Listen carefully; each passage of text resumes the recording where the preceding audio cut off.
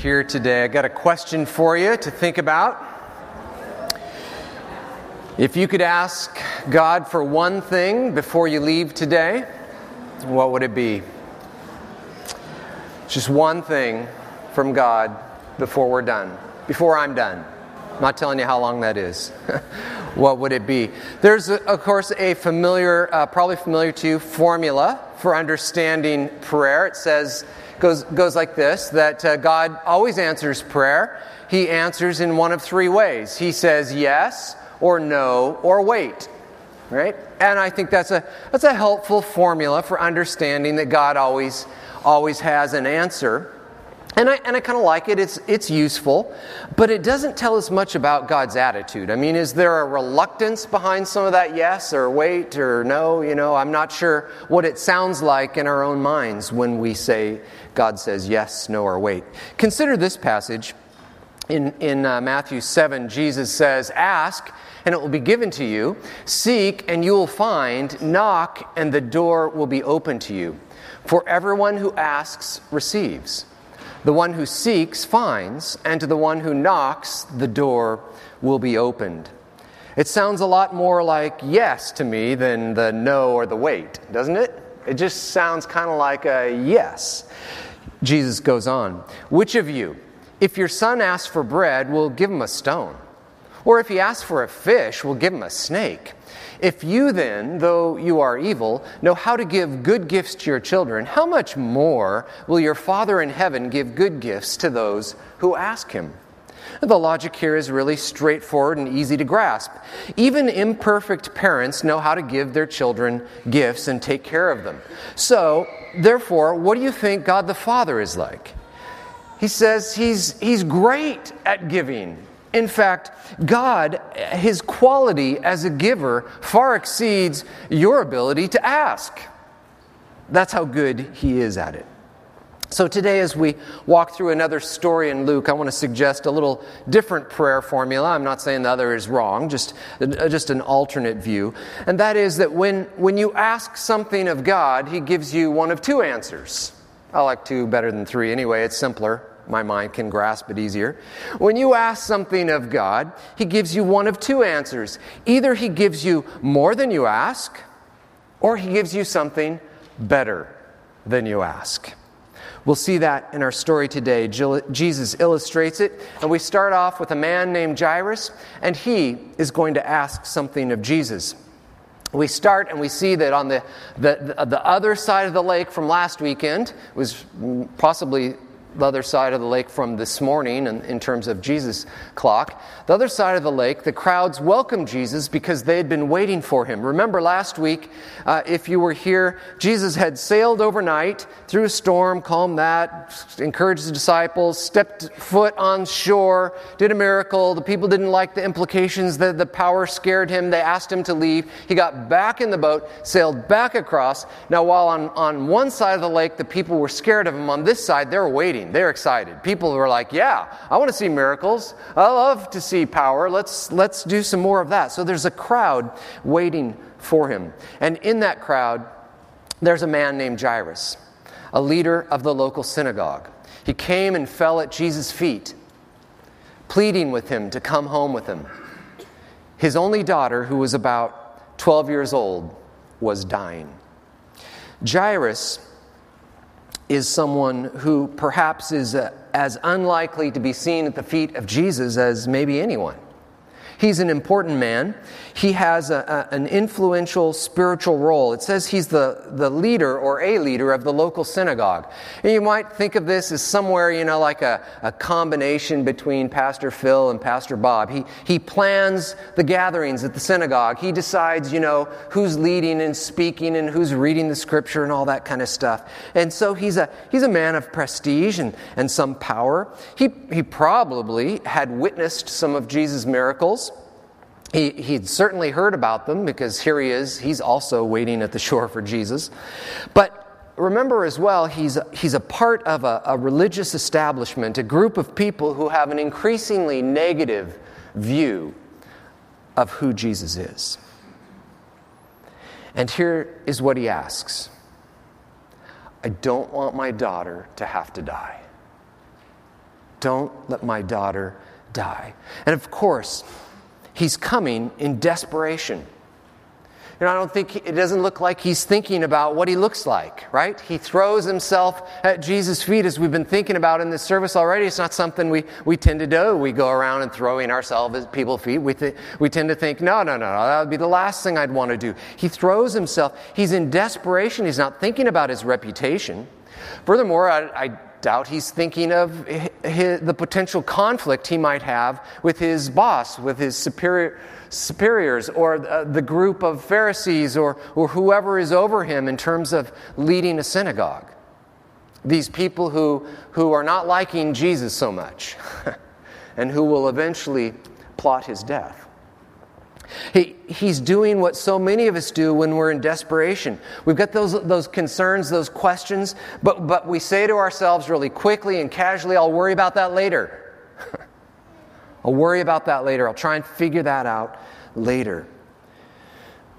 When we see someone at a point of desperation, I think of that person as being in a place where their life is either going to get a lot better or a lot worse.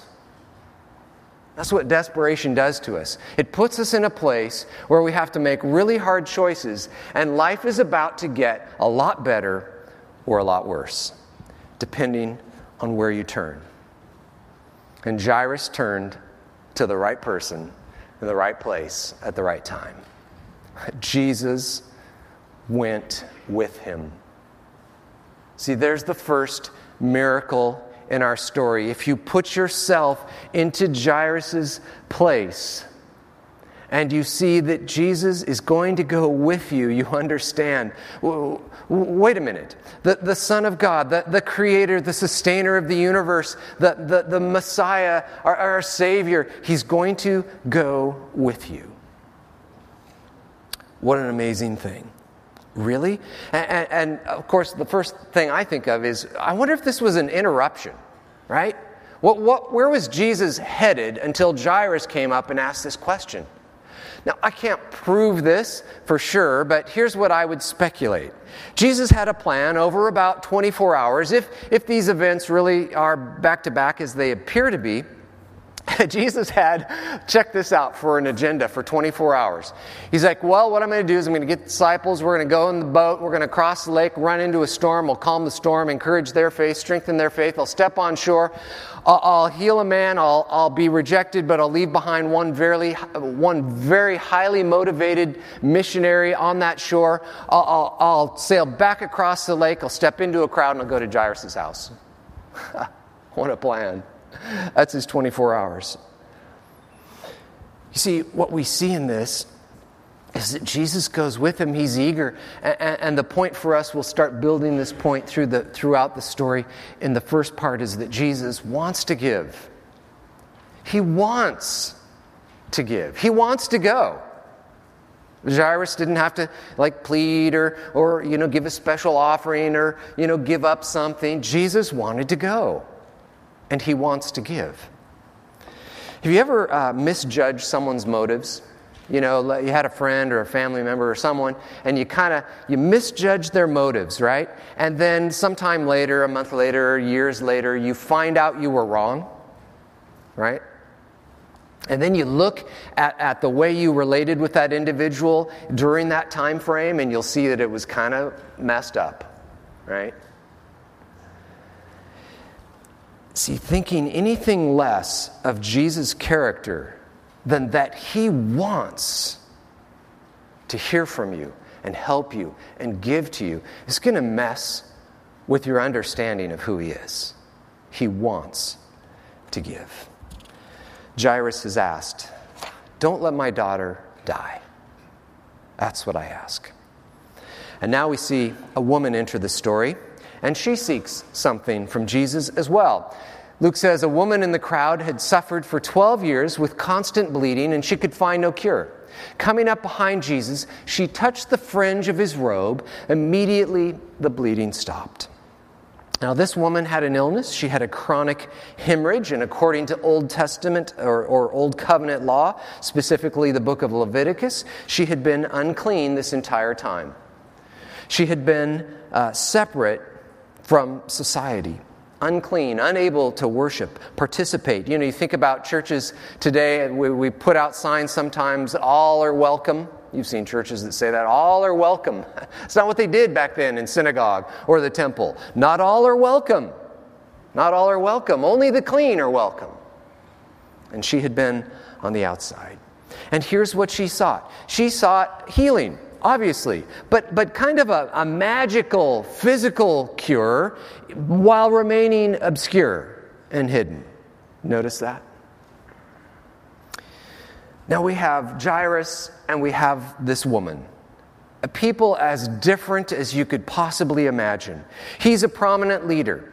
She's an unknown to us. In fact, do you notice? Luke won't even give us her name. We don't know who she is. He has a prestigious spiritual role in his community. She has been perpetually, spiritually unclean.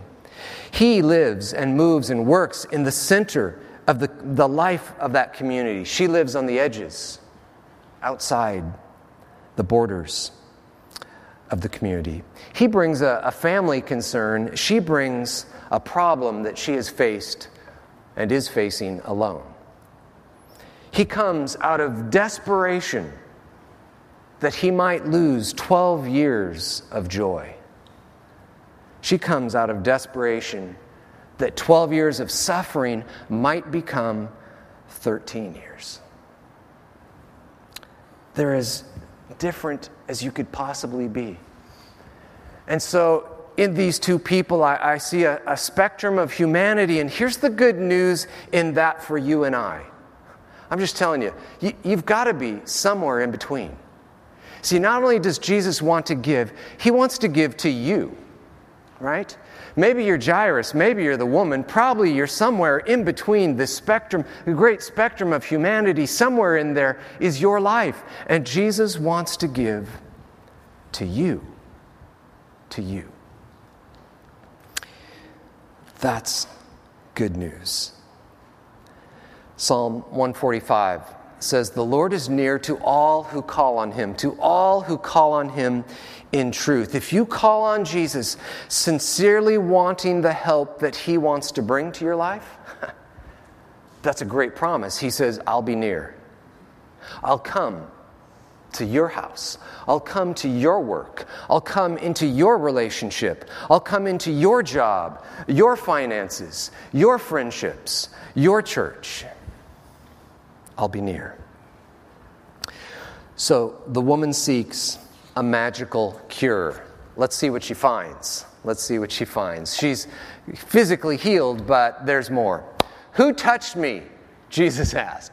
Who touched me? I know it wasn't like this, but it just makes me think of, like having kids and driving the van and you're on vacation and you hear from the back, "He touched me," like it was the great sin of the world. Who touched me?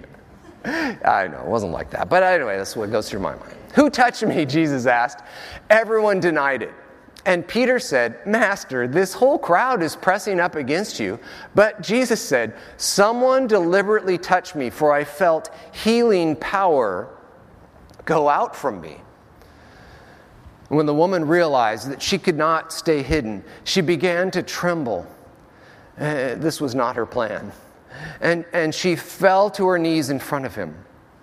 And the whole crowd heard her explain why she had touched him and that she had been immediately healed.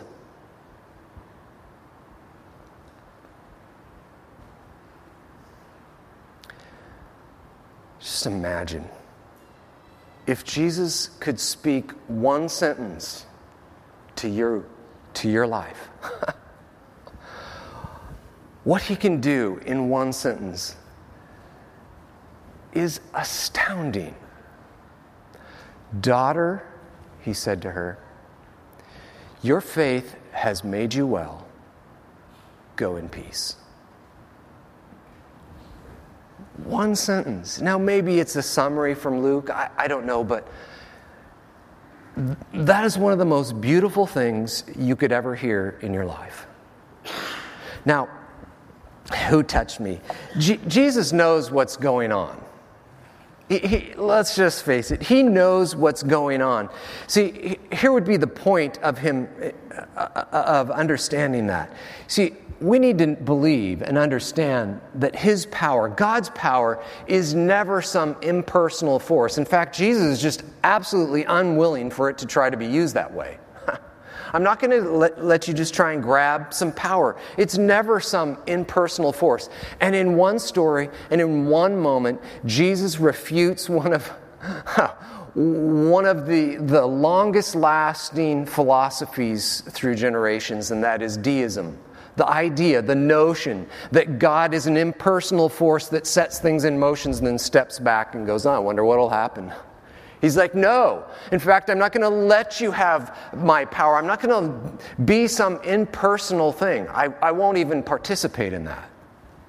He's not going to do it. The woman has received physical healing. But for Jesus, you see, he's like, that is not enough. He wants to give her so much more. So he presses the issue to expose her. That is not what she wanted. He forces her hand so that he could give her so much more than what she sought. And so we have a little more of our idea today. Jesus wants to give you more than you seek. He wants to give you more than you seek. And we need to believe that's on his heart. Here's this woman, she finds physical healing, but think about some of her other problems and the great treasure she walks away with. First of all, she'd been isolated, right?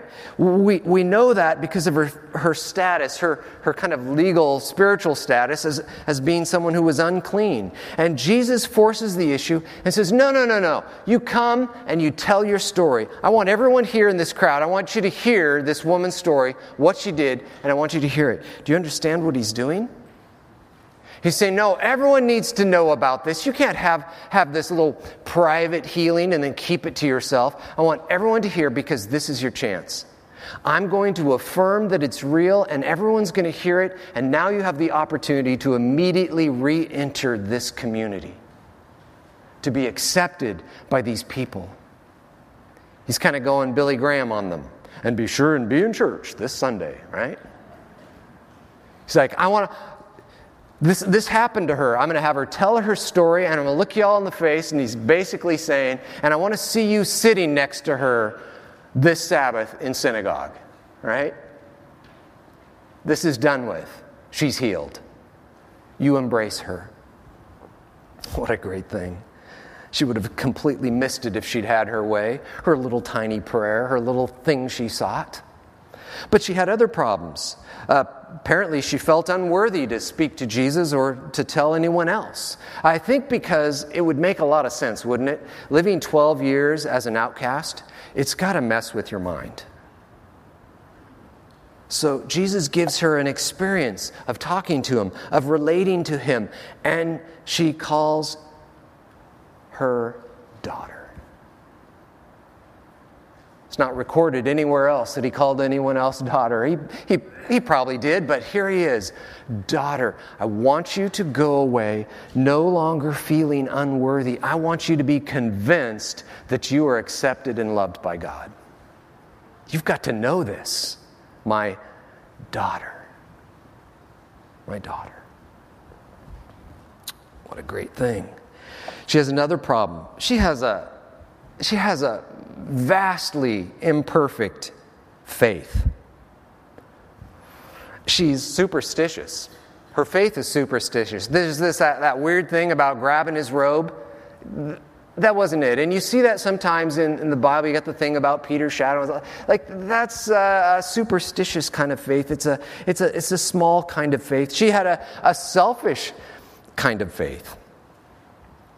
She was willing to make others unclean.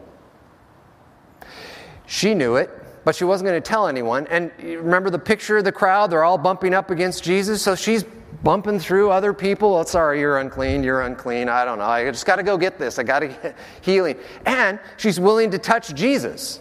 She's willing to make him unclean. Sorry, you got this power, but you're going to have to pay that. I need it. That's what she should assume. She has a faith that's weak. It's a hit-and-run power grab. That's all I'm going to take from you. And so Jesus speaks to that. And he does what, I don't know, none of us would do. He begins to reshape her faith, but he emboldens her faith. He says, your faith has saved you. This weak, puny, not well-informed faith has saved you. But you see, imperfect faith, as it was sincere and it was effective. Now we need to understand, of course, that her faith was not the power. Jesus has been really clear about that. Her faith didn't have any power, right? Jesus was the power. He told everyone, wait a second, I felt the power. It was my power. My power left me. I could feel it. I know what my power does. It's a personal thing. I could feel that. Her faith wasn't the power. Jesus was the power. Her faith was how she accessed Jesus' power. And it's always that way with God. You know, when Paul wrote Ephesians chapter 2, and he said that we are saved by grace through faith, he wasn't just coining a really clever thing so we could have nice bookmarks in our Bibles. Right? That's a foundational understanding of relating to God. It's always, always that way. God's grace is the power. Our faith merely gives us access to the power. It's never anything we do. It's Jesus. But you can't access what Jesus does without faith, without coming to Him. And that's the part she did right. That's what she did right. She went to Jesus. And now, while she started with a simple, imperfect faith, she's having her faith strengthened and refined. She's being taught by Jesus Himself. And she goes away stronger in her faith. And then, of course, she was fearful. For lots of reasons, probably, but none other than, she's unclean and she's trying to keep that a secret and she's bumping through people. What if Jesus knew she was unclean, right? Wouldn't that be a way to turn a crowd into a mob? I would think so. And so Jesus leaves her with a blessing of peace. Go in peace. It's as if to say, you know what? Now that I've had you come forward and tell your story, and I've affirmed your healing, and I've encouraged you, and I've refined your faith, you can go in peace. In fact, why don't you go out and have some fun on your way? Why don't you get some hugs from some friends you haven't touched in 12 years? Why don't you go over and kiss that baby over there? And the mom wouldn't let you near it in the past. Go kiss a baby for the first time in 12 years. Maybe she'll let you hold that baby. Why don't you meet a few people and shake a few hands on your way? Why don't you join these people and go in peace? Wow. The woman sought a little physical healing, and what she found was so much more. So much more. Amazing. All right, now, how about Jairus? We've left him alone for a while. Poor guy, right? What a tough place to be while all this is happening. See, while Jesus was still speaking to her, a messenger arrived from the home of Jairus, the leader of the synagogue, and he told him, your daughter is dead. There's no use troubling the teacher now. She's dead. Now, the woman received what she sought, and even more, but Jairus would not receive what he asked. He wanted his daughter not to have to die, and he didn't get it. And so, just in this moment, I know lots of you looking at the notes, you can see the end of the story, you know the end of the story, but be Jairus in verse 49, just in verse 49, in that heartbeat, in that thought, in that moment, your daughter is dead.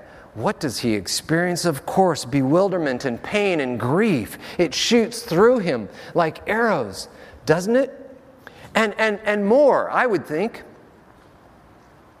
Humanly speaking, think about what he has experienced in the last 10 minutes, 30 minutes, I don't know how long. Jesus is going to come to my house. And then who's this woman? And what's this conversation? And what are we doing here?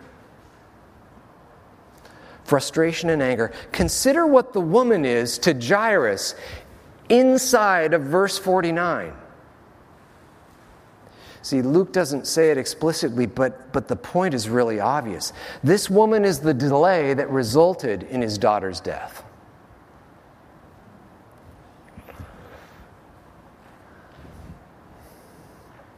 That's the kind of stuff that makes us angry.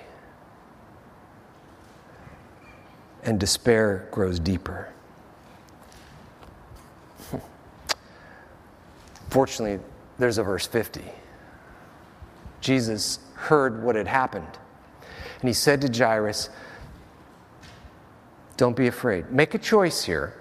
Not easy. Make a choice. Choose not to be afraid. Choose to have faith. And she'll be healed.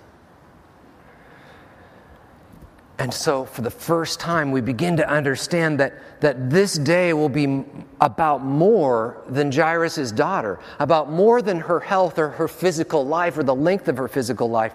This day will also be about Jairus and his faith. We begin to see that maybe he will receive something better than he asked. So again, consider what the woman is to Jairus at this moment, within verse 50. Oh yes, she's still the result of his daughter's death, but she's also something else. She is the proof. She is a demonstration that Jairus turned to the right person, that he has the power to encourage and strengthen his faith and to meet his needs and to answer his prayers and to do what he asks. Now that's a dilemma. This woman to Jairus in this moment is some vastly different things.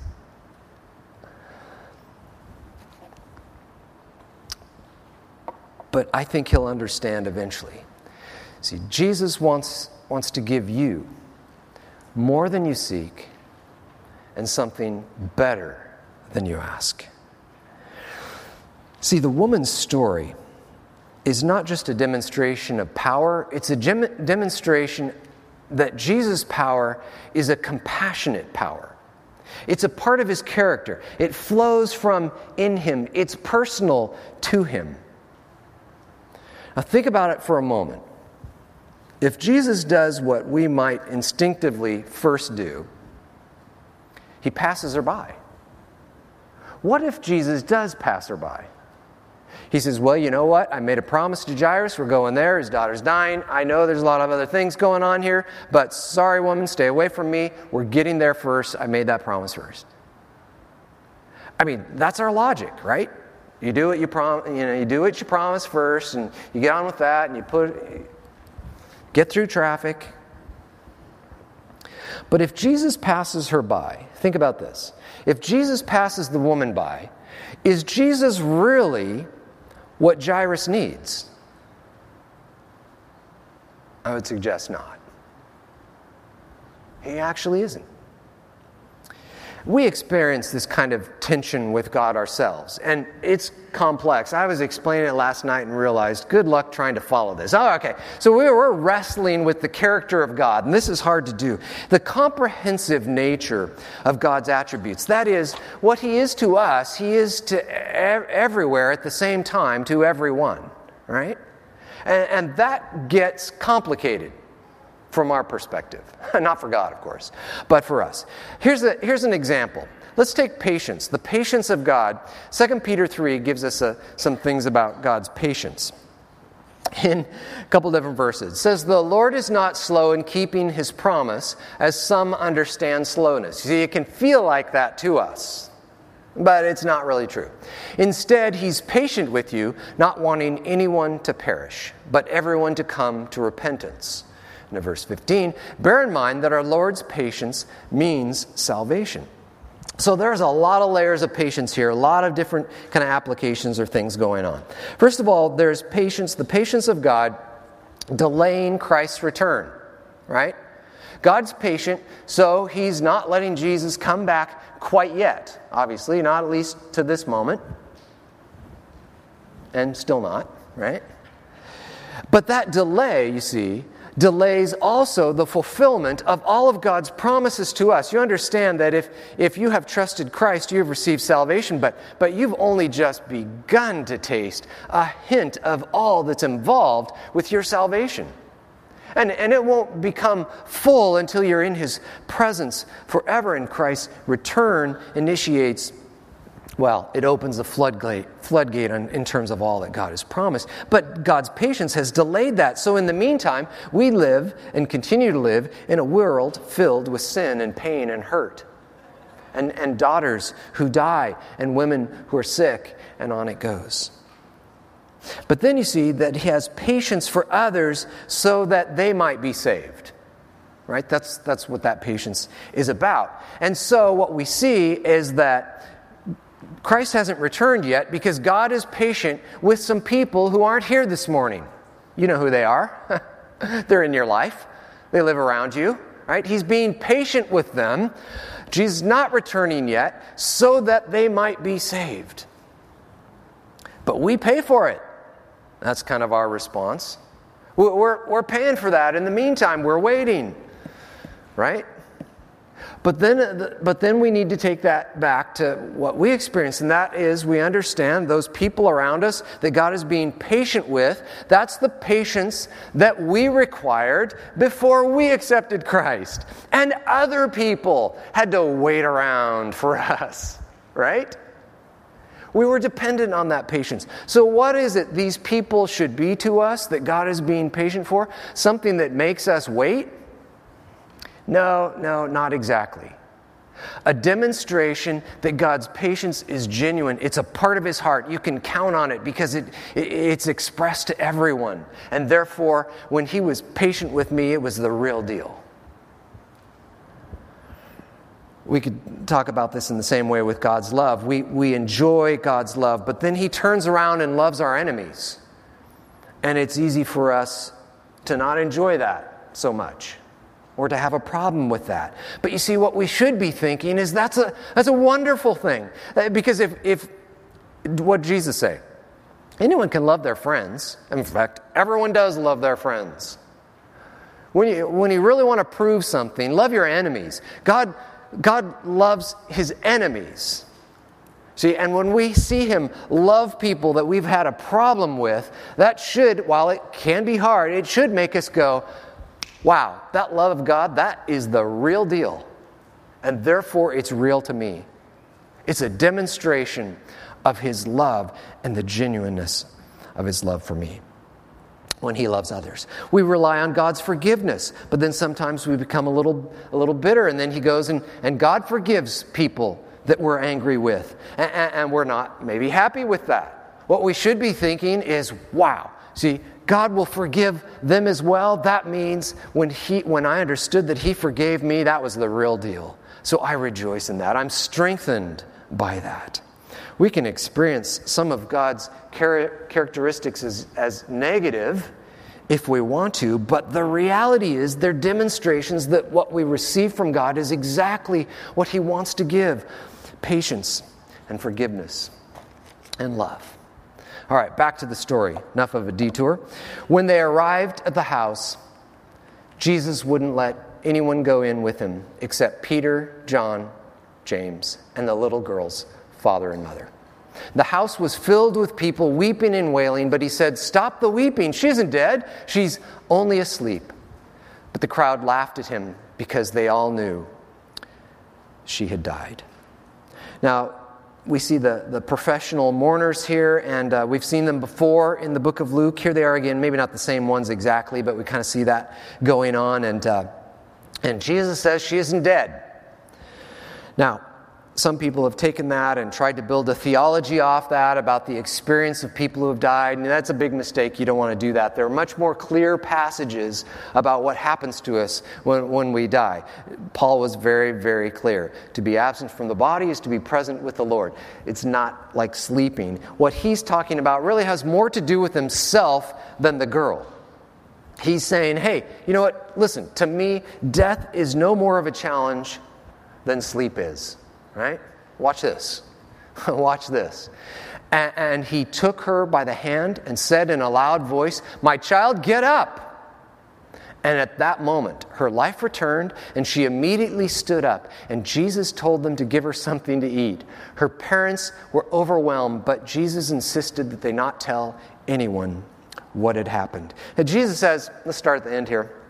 Jesus says, don't tell. Now, this would be confusing because a few hours ago, he was across the lake and he freed someone from demons and he said, now go tell everyone. And he tells these parents, don't tell anyone. What's going on? Probably several things, maybe a little bit of all of these things. Some of the things that theologians have speculated that he may be just doing crowd control.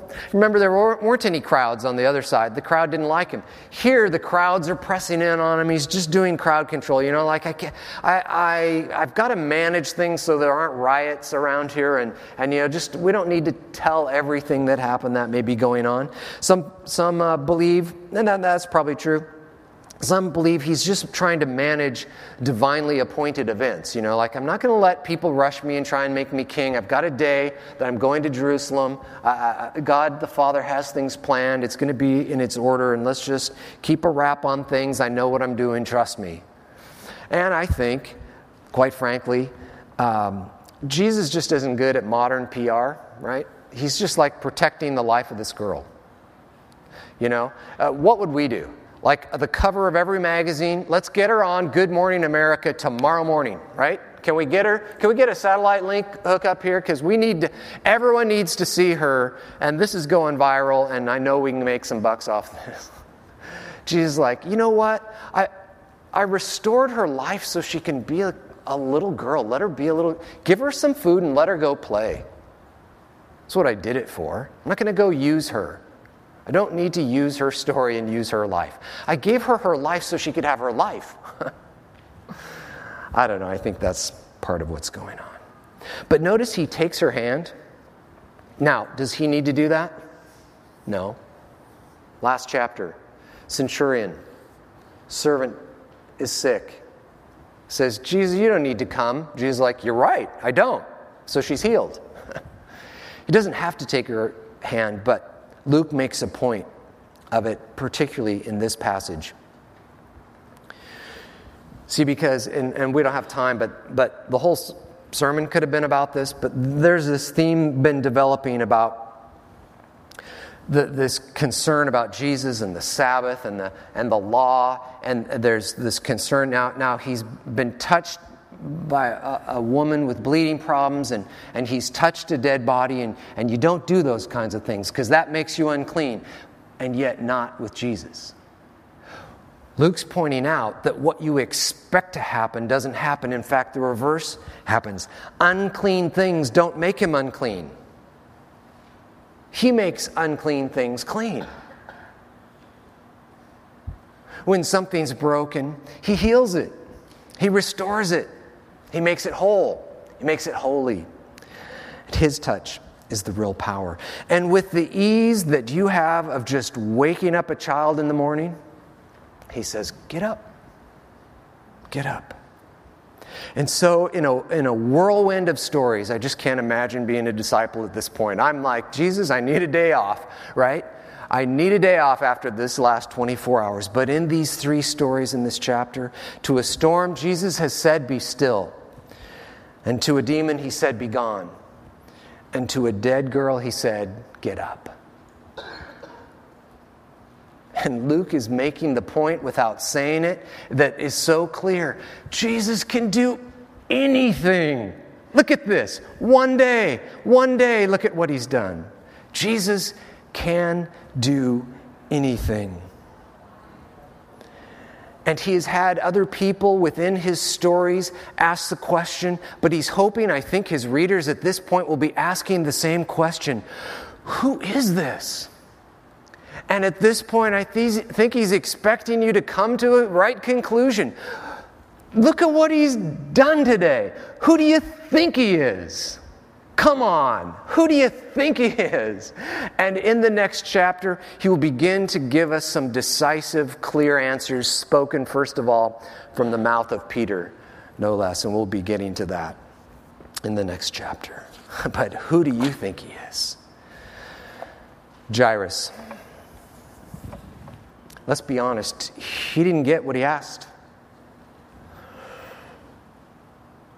He didn't want his daughter to die. He didn't want her to experience that. He didn't want to ever hear the words, "Your daughter is dead."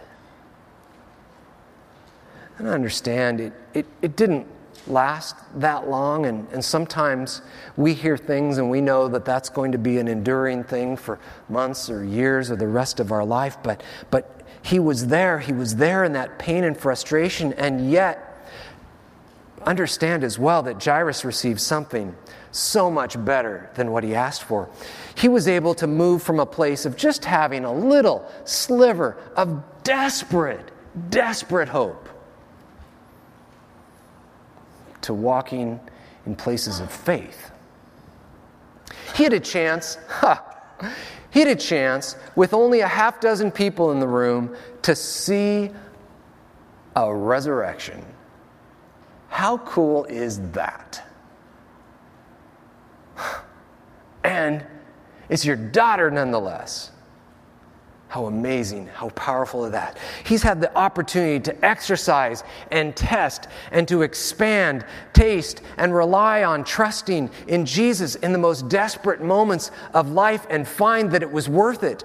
And this was an opportunity to change absolutely the rest of his life. He received so much better than what he asked. What is that one thing you would have asked God for before we were done today? He might say yes, he might say no, he might say wait. But I think what's on his heart, I think what is reflected in his character and in the life of Jesus is that he wants to give you way more than that. Or something so much better. Because he's better at giving than we are at asking. Prayer in Ephesians 3. To him who is able to do far more abundantly than all we ask or think. He could do more than we ask or think. According to the power at work within us, to him be glory in the church and in Christ Jesus throughout all generations, forever and ever. Let's pray.